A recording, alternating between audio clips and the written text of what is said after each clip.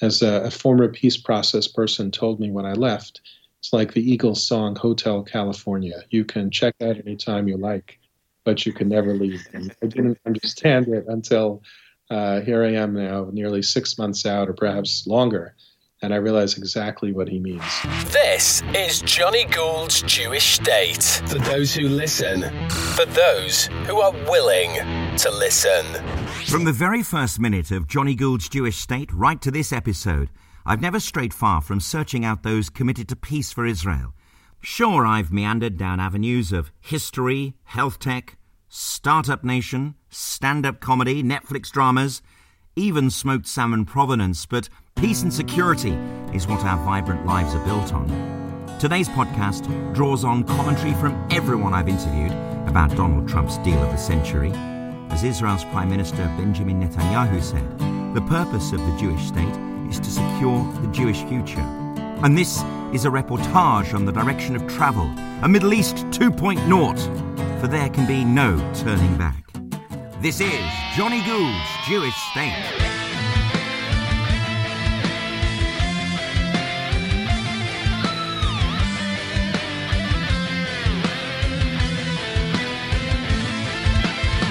Thank you for your touching and generous responses to my last podcast on the Red Sea Spies, the unique partnership between Mossad and Ethiopia's Jews, which became a brotherhood in liberation.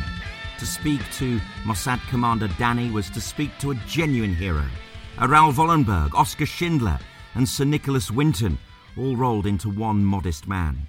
And as you listen to today's podcast, all voices here are full feature interviews in previous episodes. So, scroll down the list, subscribe and listen, leave a rating and review, because that really helps bring audience to the show. And so it is to this prestigious episode. It's my honour to speak to Jason Greenblatt, co-architect of President Donald Trump's Peace to Prosperity plan, billed as a vision to improve the lives of the Palestinian and Israeli people, and unveiled at the White House in January 2020. Jason's career ascended into the corridors of power with Donald Trump. He was executive vice president and chief legal officer to both Mr. Trump and the Trump Organization. And together with Jared Kushner, President Trump's son-in-law, and the US ambassador to Israel, David Friedman, he was charged with drafting the Trump plan for Middle East peace, a task not just daunting in scope, but also requiring extreme levels of political dexterity. I likewise have some tremendously talented people, but in particular, Jason, you love Israel so much that he left a very, very, very substantial job to be able to help on a peace treaty. You would love to see that, wouldn't you, huh? And David Friedman, likewise, one of the most successful lawyers in the United States, and he said, I want to do something. He's your ambassador, as you know, David Friedman. So we're very honored to have the two of you working so hard to try and bring about peace, and I think you'll be very successful. And if you're not, you'll get blamed, because I just put it on record that you're going to do that. And as you'll hear, it's a plan that shies away from decades of US Middle East policy. Previous administrations preferred a two-state solution as the most practical settlement to the conflict. It used to envision an Israeli state alongside a Palestinian one, based on the 1967 borders, with East Jerusalem as the Palestinian capital. Yet, Messrs. Greenblatt, Kushner and Friedman have chosen a fresh and different approach.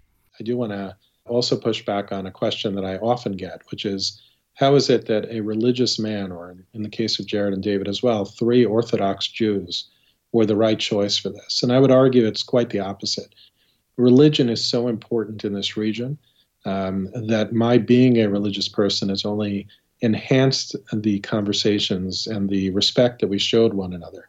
In September 2019, Jason left the White House, and his peace-seeking colleague David Friedman had swift opportunity to pay tribute to him. This is the first chance I have to speak in public since the announcement about 45 minutes ago that my dear friend Jason Greenblatt is leaving the White House. So let me just start with just a couple of words on that. If you knew Jason's family, his beautiful 6 children, all still single. They're young. The oldest is first or second year in college. you'd understand what kind of a sacrifice he's made over the last 2.5 years. Sometimes that gets lost on people. People in the media feel free to criticize what we do, and it's their right and privilege, and we accept all criticism. Every now and then it would be nice for someone to say, thank you for your service. And so let me say to Jason, thank you for your service. You've done an incredible service. So I asked him what his involvement in the process is now. In February 2020, he joined Our Crowd, the venture investment platform, as a partner with responsibilities of building economic ties to the Middle East. The Trump plan is another once-in-a-generation opportunity. Heard it before? Well, maybe it is, given the completely new approach to solving this seemingly imponderable, unending conflict. Here now is Jason Greenblatt. From Great Britain via Israel to the world, this is Johnny Gould's Jewish State. Tell your friends, spread the word, and subscribe now. Thank you. It's a real pleasure to be here. Yes, I would answer in two ways. First of all, I was one of the chief architects. I worked very closely with two good friends of mine, Jared Kushner, President Trump's son-in-law and a senior advisor to President Trump, as well as our friend, Ambassador David Friedman, the U.S. ambassador to Israel. And I would agree with you that it's an opportunity to the next generation, but I would say it's an opportunity for the next generation of everybody in the region, Israelis, Palestinians, and all of the Arab countries that surround them. I think that people have come to the realization that the past peace efforts have failed. They are unlikely to succeed. And what we have presented is a very detailed, very lengthy plan that could show everybody what the compromises are that are necessary in order to achieve peace.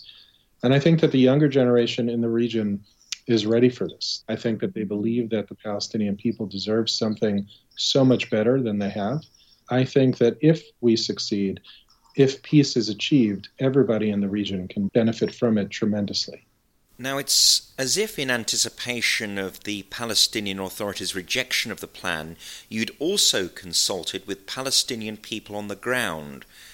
I guess a groundswell is also the key to making peace. It's in the hearts of the people as well as the leadership. Absolutely. First of all, it was no secret to us that the Palestinian Authority would likely reject the plan, any plan, frankly, that we put out.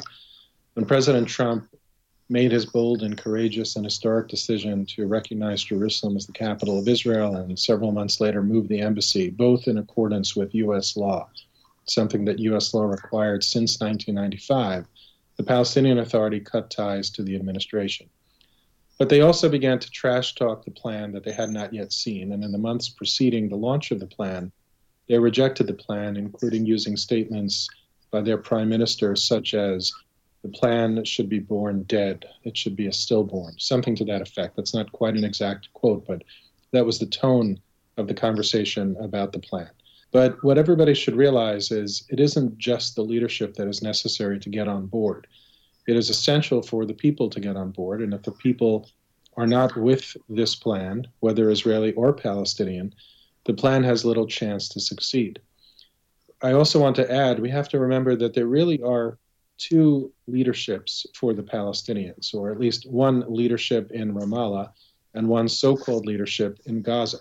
Hamas, which is a terrorist organization funded by Iran and that subjugates the nearly 2 million Palestinians that live in Gaza and causes tremendous suffering to those Palestinians, is, whether we like it or not, some form of Palestinian leadership. So even if the leadership in Ramallah, even if President Abbas were to engage on the plan, one has to wonder and really talk about what happens to the Palestinians in Gaza. Our plan, of course, provides for that. But if we can't get the people in Gaza and their so-called leadership on board, then there is no effective way to implement the peace plan. Very few people talk about that. They make it seem as though it's simple. If President Abbas either condemns the plan or engages on the plan, then we know our next steps. Well, that's a bit too simplistic. We must all figure out a way to handle and deal with the 2 million Palestinians who are suffering in Gaza.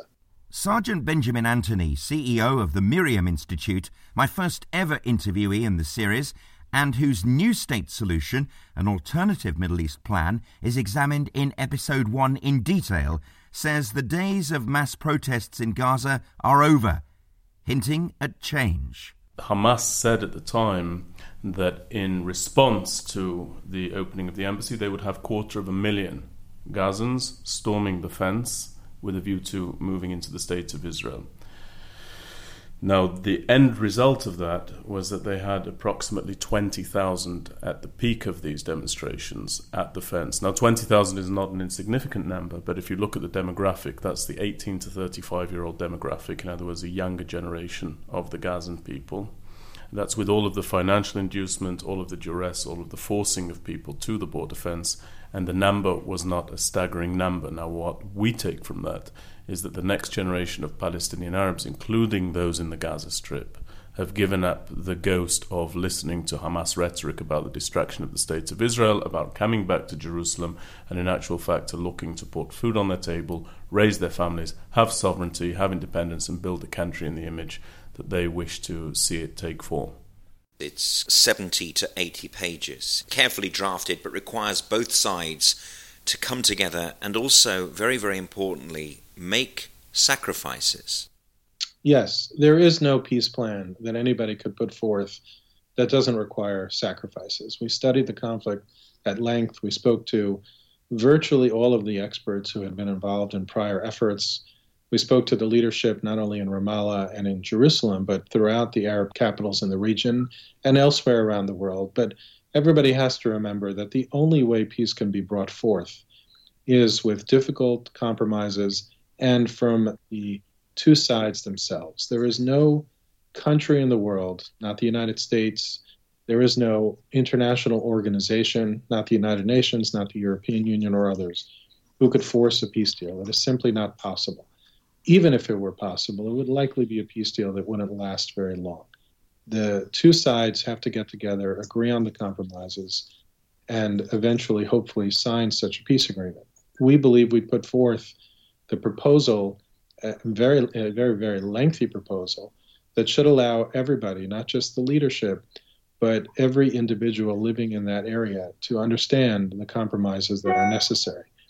If in the end the Palestinian leadership chooses to continue to simply say, we want what we want what we've demanded over decades, and that's all we'll accept, then I think they'll find that they are unlikely to get that deal now or ever. Anthony Scaramucci, Donald Trump's short-lived former communications director, told me that peace lies in symmetry.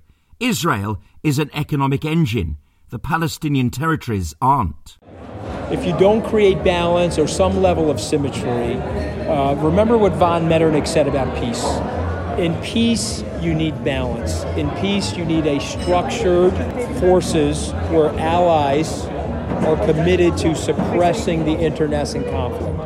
And if you're that unbalanced, you're going to create a period of hopelessness that will lead to war. They have hopelessness already. We're past that. No, but I understand that. But you started annexing their territories. Okay, listen. But we gave Gaza back. I'm from a camp. I don't call it the West Bank. I call it Judea and Samaria. I'm from that camp. Okay, you understand that?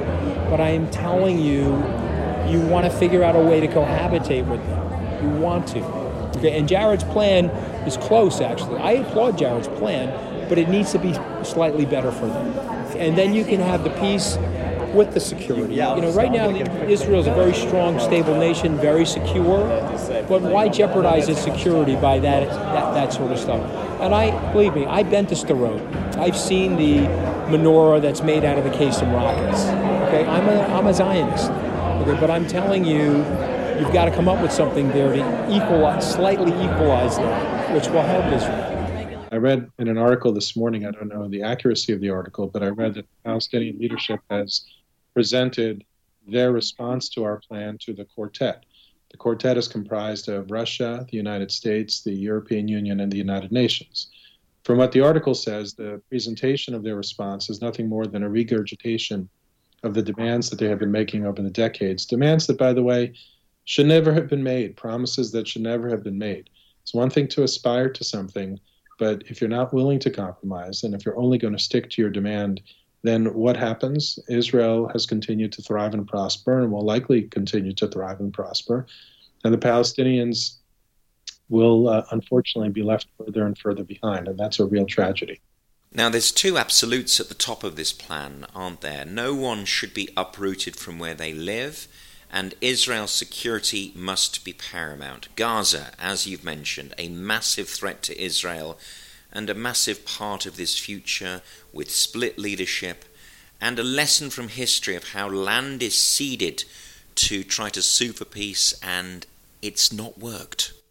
That's exactly right. For us to have put forth a plan that simply demanded that Israel vacate land and hope that peace would break out and stay, it would have been foolish, I think. I think the lessons from Gaza were very, very clear.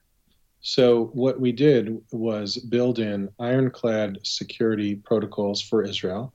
If we didn't do an adequate job, the Israelis will, of course, let us know. And I think the fact that both Prime Minister Netanyahu and alternate Prime Minister Benny Gantz have endorsed the plan suggests that we did a pretty decent job. But I'm sure that if we move forward on the plan, their security experts will have plenty to say. But our goal was to be sure that we try to give the Palestinians as much of a hand in the security of the Palestinians and their arrangements with the Israelis and the region as they could possibly handle. We have to recognize that they have some experience, but very limited experience compared to what Israel has.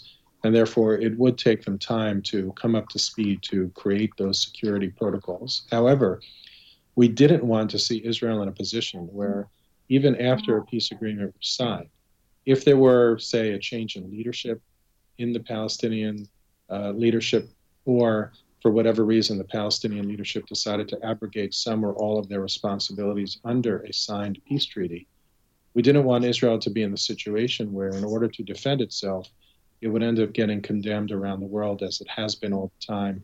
It would find itself with resolutions in the United Nations condemning itself. So we basically kept a snapback provision, where if, to the extent the Palestinians were not doing a good enough job to ensure Israeli security, the Israelis could do what they had to do to protect their citizens. That is, after all, one of the most important jobs of any government. Colonel Richard Kemp, former commander of British forces in Afghanistan and member of the Joint Intelligence Committee and National Crisis Management Group COBRA, believes this is the most realistic deal. It's the one thing that will potentially improve the standard of living for Palestinian people. They're the people, above all, who suffer from Palestinian leadership's intransigence, which has gone on since 1937. The first proposal for a two-state solution, in effect, was made by the Peel Commission in Britain in 1937, rejected by the Arab leadership, and they've consistently rejected these moves ever since. President Trump's latest Middle East peace plan is not a peace plan. It will annex Palestinian territory, lock in illegal Israeli colonisation, transfer Palestinian citizens of Israel and deny Palestinian people their fundamental rights. When the government meets with the US Secretary of State later today, will he make it clear that the British government will stand for a genuine, internationally backed peace plan rather than this stuff proposed by Trump yesterday? Well, Mr. Speaker, let's be clear. This is a problem that has bedeviled the world for decades, and the Middle East, of course, in particular. No peace plan is perfect, but this has the merit of a two-state solution. It is a two-state solution. It would ensure that Jerusalem is both the capital of Israel and of the Palestinian people. And I urge him, rather than being so characteristically negative, to reach out to his friend, my friends, our friends in the Palestinian Authority, to Mahmoud Abbas, for whom I have the highest respect, and urge him for once to engage with this initiative, to get talking rather than to leave a political vacuum.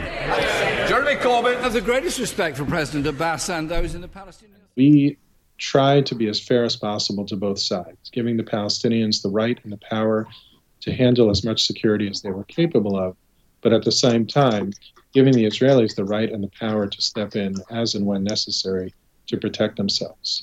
I'll just add one more point. In the last few weeks, we've seen, not the first time, but we've seen again President Abbas abrogating his responsibilities under different agreements that he has signed or that the Palestinian Authority had signed with Israel. That is exactly the point of why we made sure not to put Israel in that position, so that if a peace agreement was signed and later weakened or abrogated by Palestinian leadership, Israel would still have the power and authority to defend itself, irrespective of what the Palestinian leadership might do to a peace agreement. And I think that's one of the key aspects of our peace agreement, or our peace proposal. Indeed, it has been rejected by Mahmoud Abbas 1,000 times no in the traditions of PLO leadership, in a similar vein to Yasser Arafat, who rejected what looked like a marvelous opportunity when Bill Clinton was president. The current Palestinian leadership has 4 years to miss this opportunity too. So on top of Israel being able to defend itself irrespective of the Palestinian leadership's decision, there's also a time limit with which Israel can then put a flag in the sand and cede the sovereignty it needs for its security. Yes, well, you raise an important point that people also often fail to talk about. You know, they speak about President Abbas rejecting our peace proposal. But what they forget to say is we are not the first to go down this road. President Abbas, the Palestinian Authority, the PLO, have rejected peace proposals time and time again. In fact, our predecessor, President Obama, and his team put forth a proposal, exacted a settlement freeze out of Israel for approximately 9 months, and the Palestinian leadership never got back to President Obama. So we were in no different position with the Palestinian leadership rejecting the proposal than others had been, including what some, perhaps many would argue, was a much more friendly administration to the Palestinians. And where did that leave everybody? That left the Palestinians, again, in a very, very unfortunate situation. Those in what I call Judea and Samaria, and others call the West Bank, some call, wrongfully so and absolutely factually incorrectly, the occupied Palestinian territories. They fared better than those in Gaza, but they're held back tremendously. And those who are in the so-called refugee camps, they are not Palestinian refugees. Maybe there are still a small group of the original refugees. But those who have been kept in those camps and used as political pawns have suffered more than anybody. And it is time for them to have better lives. So our proposal was intended to make the lives better for everybody. Is it perfect? By no means. Nothing can be perfect in this situation. But we think it is as good a plan as any, and a realistic plan, and one that could actually be implemented. And I think that the Palestinian leadership is missing a tremendous opportunity here by not engaging on this plan. Israel's outgoing ambassador to the UK, Mark Regev, told me at the embassy in London that his country can't be responsible for the shortcomings in Palestinian leadership. There's no doubt that the Palestinians have raised themselves questions about their own leadership, because Palestinian leadership has not been able to deliver for the Palestinians, and that's a tragedy. Ultimately, there were numerous points in the history of the conflict where we could have moved forward in peace. And at every occasion, Palestinian leadership closed the door. I can only hope that the Palestinians will see what's going on in the rest of the Arab world. They'll see more and more Arab states talking to Israel, recognizing Israel, understanding that Israel is a part of the region. And that the Palestinians will see that, like many of their Arab brothers and sisters, Israel does not have to be an enemy. Jason, was the thinking behind 4 years in this plan a termination date to fall within the notional second Trump term so that this could be implemented before he perhaps became a lame duck and then the next round of Republican-Democrat presidential national election was fought? Well, I certainly hope it'll be a second Trump term. I think it's no secret that I support President Trump very, very strongly. I think he's been a strong president for the U.S., for the U.S.-Israel relationship, and so many other critical issues that we face in today's world. The U.S.-Arab country relationships, Israel and its relationship with its Arab neighbors. But really, the politics of it was not the driving force. The reason for giving them what is 4 years is that we understood that the Palestinian leadership would reject it out of hand, or we thought that that was the likely scenario. And we wanted to give them time to digest it, to recognize that they were fighting a battle that wasn't worth fighting, to give them time to do that, to come back to the table. And we wanted to protect their interests, that is the Palestinian people's interests, so that their leadership wouldn't put them in a position where they weren't left with something that they can then negotiate with and for and around. So that is the real reason for the multiple year give, if you will, to the Palestinian people.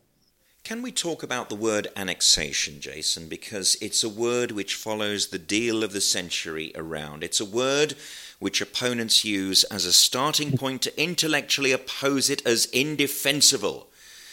But it's a highly contested word, a word my good friend Colonel Richard Kemp schooled me on in episode 29. I'll pick you up on one point there. You use the word annexation, and it's commonly used. People talk about annexation, but it's actually, you're only annexing territory if you're annexing someone else's territory. But I go back to what I said before, that I consider this to be Israel's territory. And I know that's disputed, but I think that's one factor. There I am being bashed over the head by the media that I have read and not realising the potency of the words, despite my position. That happens a bit. Happens a lot to all of us. Yeah. But it's I think, the fact is that Israel can now, if you want to use the word annex, can now annex. Not anymore. Exercise sovereignty in the areas that the peace proposal allocated as being permanent areas of Israeli sovereignty. And that Stephen Daisley, the well-known British journalist, extremely helpfully explained in The Spectator this week.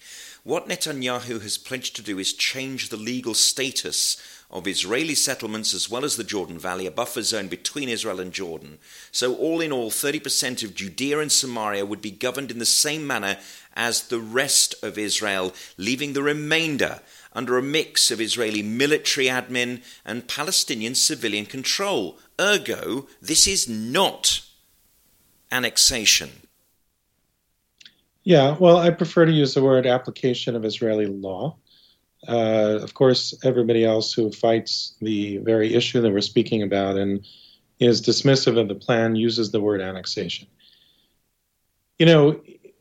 This situation has left so many Israeli citizens in a state of limbo. Why?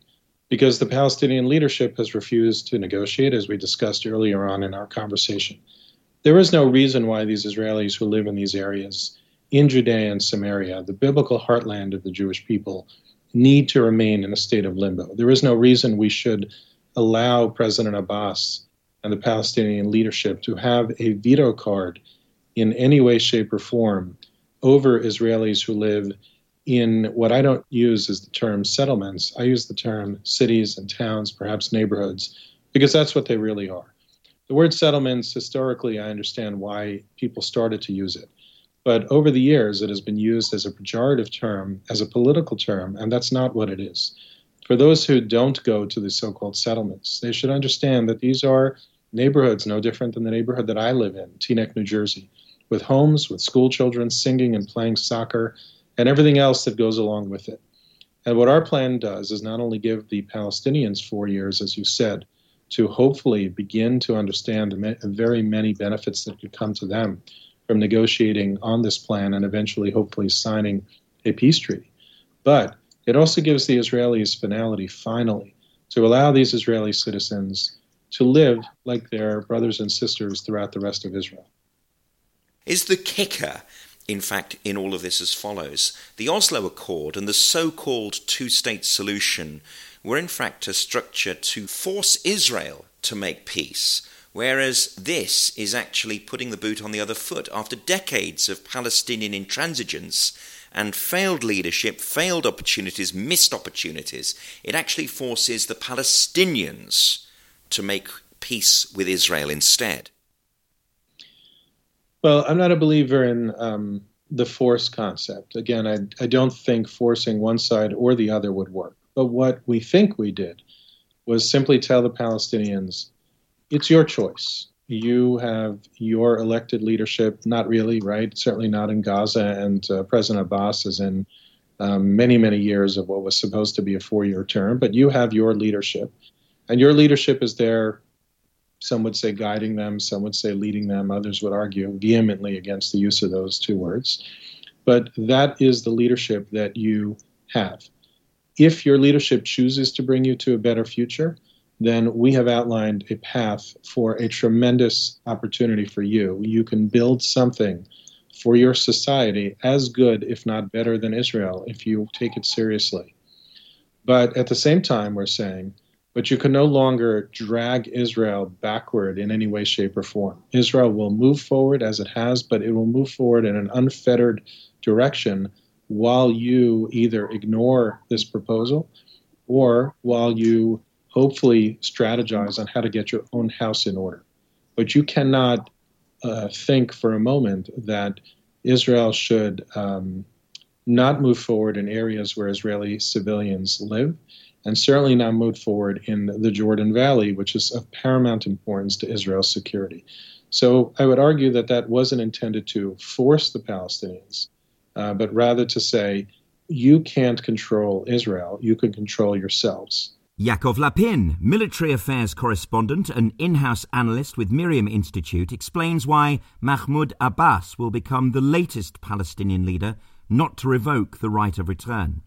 First of all, I think that the chances of Abu Mazen, of Palestinian Authority President Mahmoud Abbas, of accepting any deal, let's put aside the details right now, accepting any deal that would mean that he gives up the right of return is practically zero.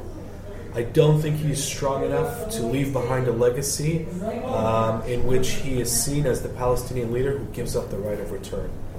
Whether he wants to or not, I'm not delving into his mind, but in terms of power politics, he's under constant threat from Hamas. He's being tarred as a traitor, even right now, just for having security coordination with Israel on a daily basis. And I think he's reached the limit of what he can do in terms of coming towards Israel diplomatically.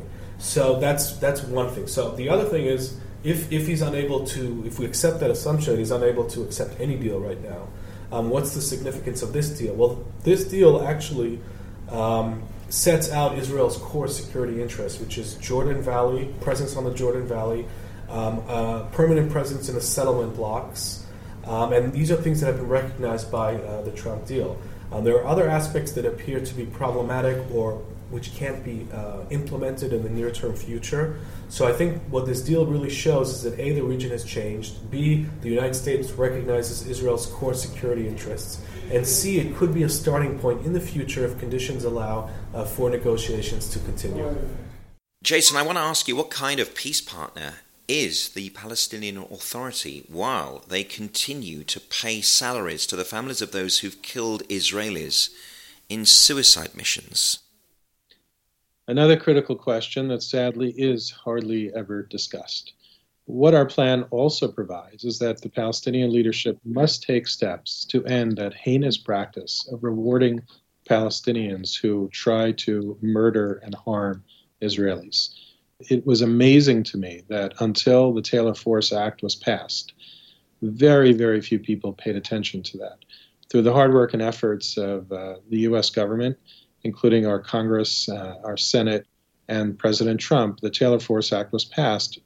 And one has to wonder how anybody could think in their right mind that you can build a peace deal without stopping that type of incitement, without stopping that type of glorification of terrorism. Professor Gerald Steinberg, chief executive of NGO Monitor, which he started to end promotion of politically and ideologically motivated anti-Israel agendas by NGOs, told me that peace will be brought forward when Europe stops funding terrorism via grants to the Palestinian Authority. I often ask European officials, in your term in office, you have distributed 500 million euros to NGOs, of which maybe quarter has gone to Israeli-Palestinian groups. What have you achieved?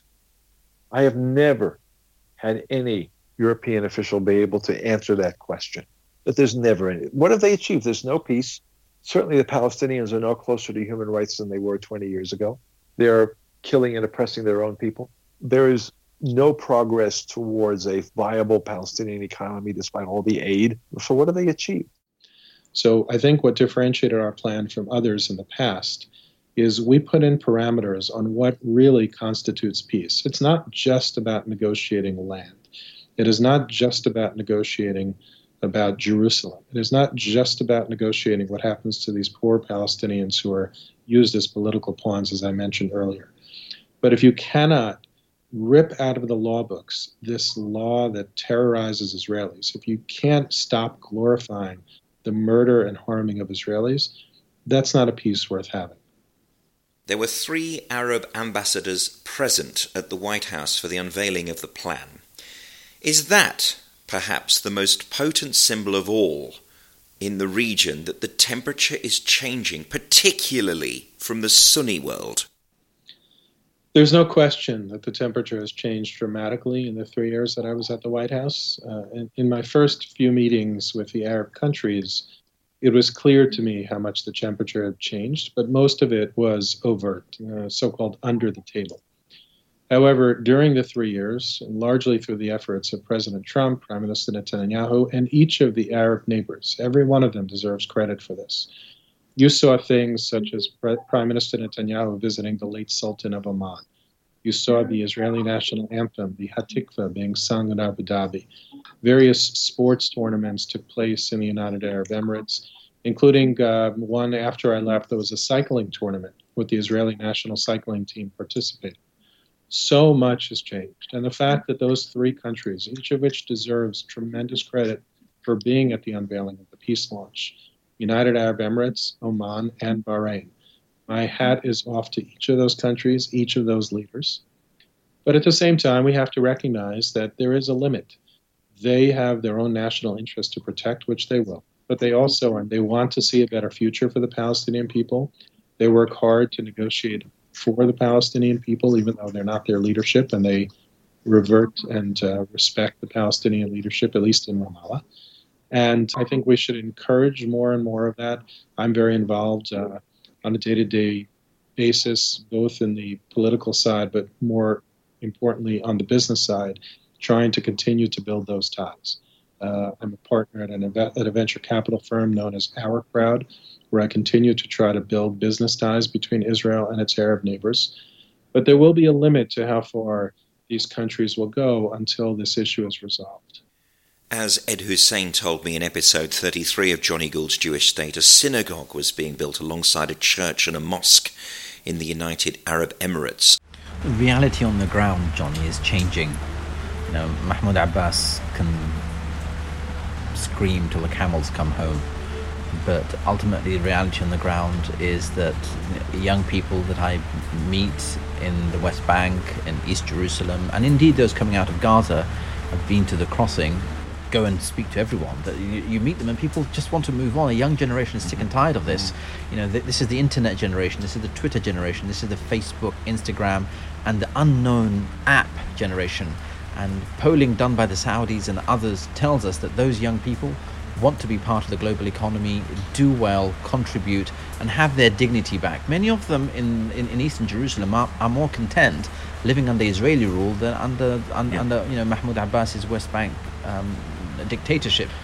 Sudan, the most hostile of all Arab nations to Israel, is defrosting. How much of a window of opportunity is this change in temperature? How much of it is down to business that you're leading with Our Crowd in trying to create a new consensus, the sort of which was created perhaps after the end of the Second World War to create an enlarged West? Well, I think that it is essential for peace and stability in the region. You know, people used to say that this conflict, the Israeli-Palestinian conflict, is the core conflict of the region, and there will be no peace and stability in the region without that conflict being resolved. I can't say whether or not that was true decades ago, but I will say that that is utter nonsense today. If we were to solve this conflict, we will not solve the many other ills and conflicts that are facing the region. But what I will say is that if we can develop these business ties, if we can develop these relationships, the areas will become more prosperous, more secure, happier, the younger generation of which most of these countries, this is the key to giving them better lives. Again, I want to stress this isn't intended to leave the Palestinians behind. I would be the most happy if the young Palestinians could be part and parcel of that rebirth of the economic things that we are trying to work on. To give you a little bit of background on that, in 2017, when I met Prime Minister Netanyahu on one of my first visits to Israel, one of my first official visits to Israel, he was telling me all about how when Mobileye was sold for billions and billions of dollars, and he was justifiably proud of that Israeli company being sold in that manner. About 2 hours later, I was driven to Ramallah, where I met some young Palestinian tech entrepreneurs who pulled me aside and said, Jason, please help us develop our own Mobileye so we could be as successful as the Israelis. That stayed with me, and I spent most of my time at the White House trying to encourage those ties. But unfortunately, as with so many things, the Palestinian leadership rejected the ability of being able to improve Palestinian lives while working for peace. Their attitude very much was, you let us worry about our own economy, which of course they don't do a very good job at. We will not encourage any ties between Israel and Palestinians or Israel and its Arab neighbors unless and until we have the peace deal that we want. When I explained to them that, let's say for argument's sake, it would take 2 years to negotiate a peace agreement. Of course, at the time, I didn't know that it would take nearly 3 years to launch the peace plan. But when I would explain to them that it would take arguably 2 years to actually sign a peace agreement, during those 2 years, we could do great things for the Palestinian people, for the Palestinian economy. If a peace agreement were to be signed, their economy would be 2 years ahead of where it was. And if a peace agreement were not to be signed, then they would still be better. But those arguments fell on deaf ears, unfortunately, with the Palestinian leadership. So many obstacles along the way. You've said this openly. The United States is not an honest broker. No one can possibly be so. The insistence then, therefore, must be that this can only be done between the parties. You can only help this mission. Correct. I think it's a false argument to say the United States is not an honest broker because, as you say, and I've said many times before, there is no such thing. There is no one country in the world or international organization that doesn't have bias against anything. Our task was to create a peace plan that is realistic and implementable and as good as possible to both sides, that both sides should be able to negotiate from it. And that is how we did our job. The notion that there could be some impartial group of countries, a country, some international organization that could come up with an unbiased plan, I don't think exists. I don't think it ever existed, and I certainly don't think it exists today. And I think, unfortunately, what the Palestinian leadership is doing by trying to rely on the United Nations or others is, again, just a waste of everybody's time. The Palestinian leadership is calling for an international conference, which, by the way, they had one after President Trump won the election. Before he was sworn in, I believe that France held an international conference either at the end of 2016 or in January of 2017. It accomplished nothing. It's just a bunch of diplomats getting together, saying things that they believe in, which is fine. It's no different than we say things that we believe in. But it doesn't help the Israelis reach peace and security. It doesn't help the Palestinians reach peace and security and prosperity. It is a pure waste of time.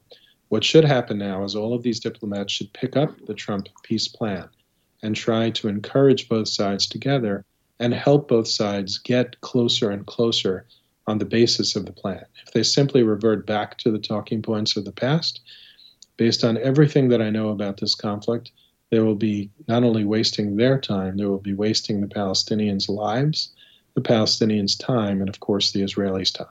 Mudar Zahran, a Palestinian and Jordan's self-styled opposition leader who lives in exile in London, told me the Palestinians aren't chasing identity. They want the priceless commodity of dignity. Let's do the math. When there is an anti-Israel protest somewhere in the West Bank, somewhere, Bethlehem, how many children do you see out there? You'd be lucky to count 20, 50 at best. The old days, like for example the first and the second Intifada, some protests did attract up to 100,000, at least 20,000. This is no more. People have changed. The Palestinians are seeking dignity over identity, and the Palestinian refugees all over the Arab world are not interested in the right of return. This all leads us to one place.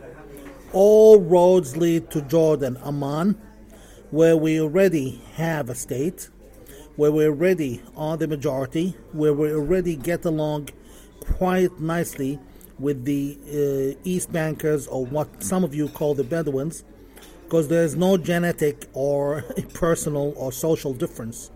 So, this is about just realizing the facts on the ground rather than the so-called express theories about solving the conflict. There are, of course, objections from Arabs and Palestinians, from within Israel itself, indeed. It is a thriving democracy and has a sizable opposition, and from Jews who live in Judea and Samaria, who fear that their villages and towns would suddenly be surrounded by new Palestinian towns and infrastructure which might lead to them being cut off, isolated from Israel itself. What assurances, Jason, can you give to the security issues for Israelis in this new Judea and Samaria? Well, first of all, the fact that that opposition exists shows just how challenging this peace plan is even to Israel. So for those who suggest that this was a layup for Israel and we've given Israel everything they want, clearly the opposition shows that that is not an accurate statement. As to the assurances, I rely heavily on the Israeli government when it comes to Israel's security. If the Israelis believe that this plan and any amendments to the plan that are necessary properly protects them, it's not for me to say that it doesn't. I also want to remind your audience something that isn't talked about often. So you do hear, I'm sure, all the time about how Israelis build, illegal settlements or illegal housing, which we don't believe in. We didn't in the Trump administration, and I recognize that we are a lone voice or among a small group of countries that feels this way. But what people don't also talk about is the fact that Palestinians are building in Judea and Samaria left and right as well. There is so much Palestinian building illegal because they don't have the permits for what they build within Judea and Samaria outside of areas A and B. But in area C, they're building plenty and surrounding these villages and towns. And the way that Israel maintains their security is by having a proper force there. Well, those forces will need to remain in place unless and until Israel, even under a peace agreement that is signed on the basis of the Trump plan, those forces will need to remain there to protect those Israelis who live in those villages, towns, and cities. But if we didn't do a good enough job on that, by all means, I would encourage any Israeli who is uncomfortable with the security situation that we have established with this plan to speak to their government. It is a democratically elected government. And I know, I feel firmly that the Israeli government would never sign a deal which would put those people at risk. Now, there are a few things on the wish list. The demilitarization of Hamas and Palestinian Islamic Jihad. Beyond a very swift and brutal Israeli ground war in Gaza, Jason, how can that be achieved for a real, lasting peace? Well, first, let me flip your question on its head, which is how can one achieve a peace agreement or expect Israel to sign a peace agreement unless that is achieved? Again, people are out there criticizing our plan and saying how it doesn't hew to the talking points of the past, yet nobody is asking the question of, well, how do you expect Israel to sign a peace agreement unless it knows that it will no longer be threatened by those bloodthirsty terrorists in Hamas and Palestinian Islamic Jihad? So I think the question, of course, is fair, but I think the question that people should be asking more is along the lines of how we wrote it in the plan, which is it's obvious that that must be a precursor to peace. Otherwise, Israel cannot and should not be asked or it should not be demanded of Israel to sign a peace agreement. As to how, it's an excellent question. It is one of those questions, like how to alleviate the suffering of the Palestinians in Gaza, that there is no good answer to. I will tell you that after 3 years at the White House, having asked that question, both your question and how to alleviate the suffering in Gaza in a way that keeps Israel secure, there are no good answers to. So as well-meaning as the diplomats are to try to help the Palestinians in Gaza, and however many of them recognize that it is Hamas's fault that the suffering goes on, and of course Palestinian Islamic Jihad, nobody has any good answer to that question. I'd like to add something else, which is everybody's constantly blaming Israel for what is happening in Gaza. But the truth is, and our White House, our administration made no secret about saying it, it is really caused by Hamas and Palestinian Islamic Jihad. Israel, if it had its chance to help the people in Gaza, would but not at the cost of of the safety of its own citizens. They don't want to be building up a region again, only to find out that rockets were launched again and again at Israeli civilians, that their borders, those who protect their borders, are attacked. Life doesn't work that way.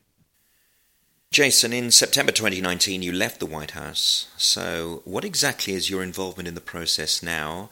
And in your absence from the ongoing day-to-day politics of this, is Jared Kushner and Avi Berkovitz, are those two gentlemen taking more of a central role, David Friedman as well? Yes, well, David, Jared, and I were always partners on this project, so of course their roles remain. Avi was always involved from day one, and he has stepped up to the plate, I think, in a very excellent way. He has developed strong relationships in the Middle East, including with the Israelis. Unfortunately, of course, not with the Palestinians at the Palestinians' choice. But the three of them, working hand in hand with our National Security Council, our State Department, and others in the government, are have taken the bull by the horns and trying to work out this peace proposal and keep pushing forward. My involvement is in an unofficial capacity. I have no formal involvement in any way, shape, or form, but I do speak to diplomats and government officials and ordinary citizens and people throughout the region.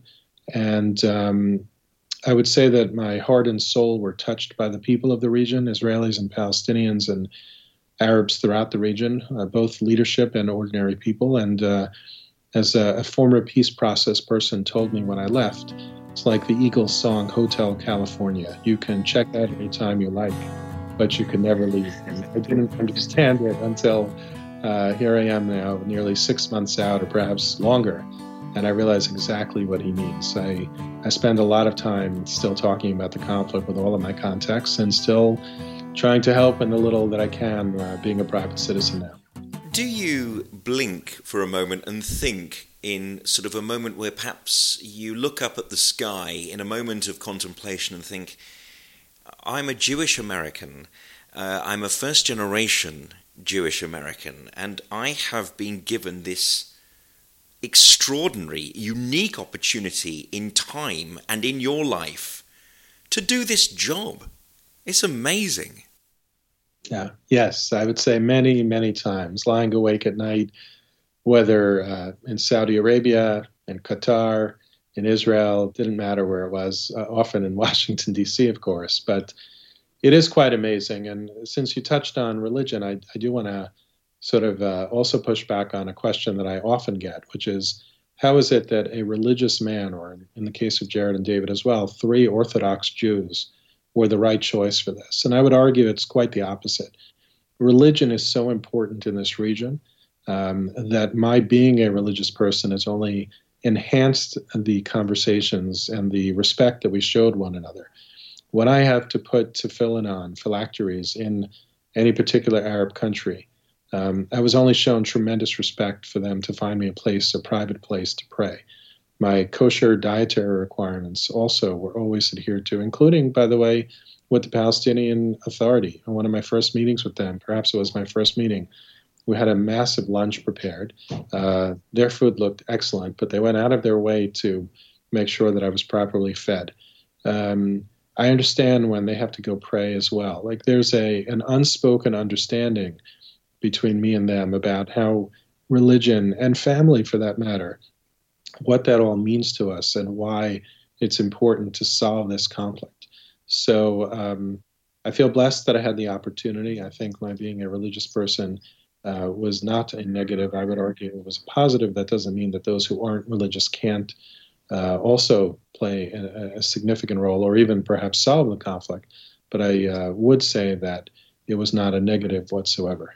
Tell me something about your American background, because your family arrived in the US as late as 1956 on your mother's side and 1941 on your father's side, Hungarian, victims of Nazis and communists. So what do your achievements say about being an American, and what impact on your politics and your outlook does your family history have? Well, I think I'm an example, one of so many in this country, of how great a country, how great a nation the United States of America is. You know, both my families came very poor. They worked hard all their lives to send us to private school, meaning yeshiva, to study Jewish subjects alongside of secular subjects. And over the course of several decades, I worked my way from being just an ordinary citizen and a lawyer to being given this tremendous opportunity to try to help improve the lives of millions and millions of people. I think that if my grandparents from Hungary saw that path, they never, ever would have believed it. So I consider myself extraordinarily fortunate to have grown up in the United States of America. We, like so many countries, are going through some challenging times at the moment.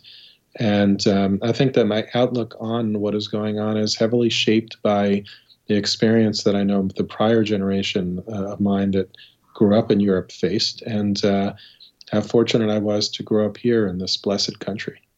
I want to bring the interview to an end there because I think that is a magnificent way to do that, and say to you, Jason Greenblatt, thank you very much for talking to me today on Johnny Gould's Jewish State. Thank you, Johnny. It was an honor and a pleasure, and I appreciate the time. With thanks to Lawrence Risch. Without his steadfast friendship, we couldn't have got this far. Never miss another Johnny Gould's Jewish State. And be first to hear the next show by subscribing now. Follow Johnny Gould on Twitter and Johnny Gould Show on Facebook. And if you liked what you heard today, leave a rating or review. That really helps bring more listeners to the show.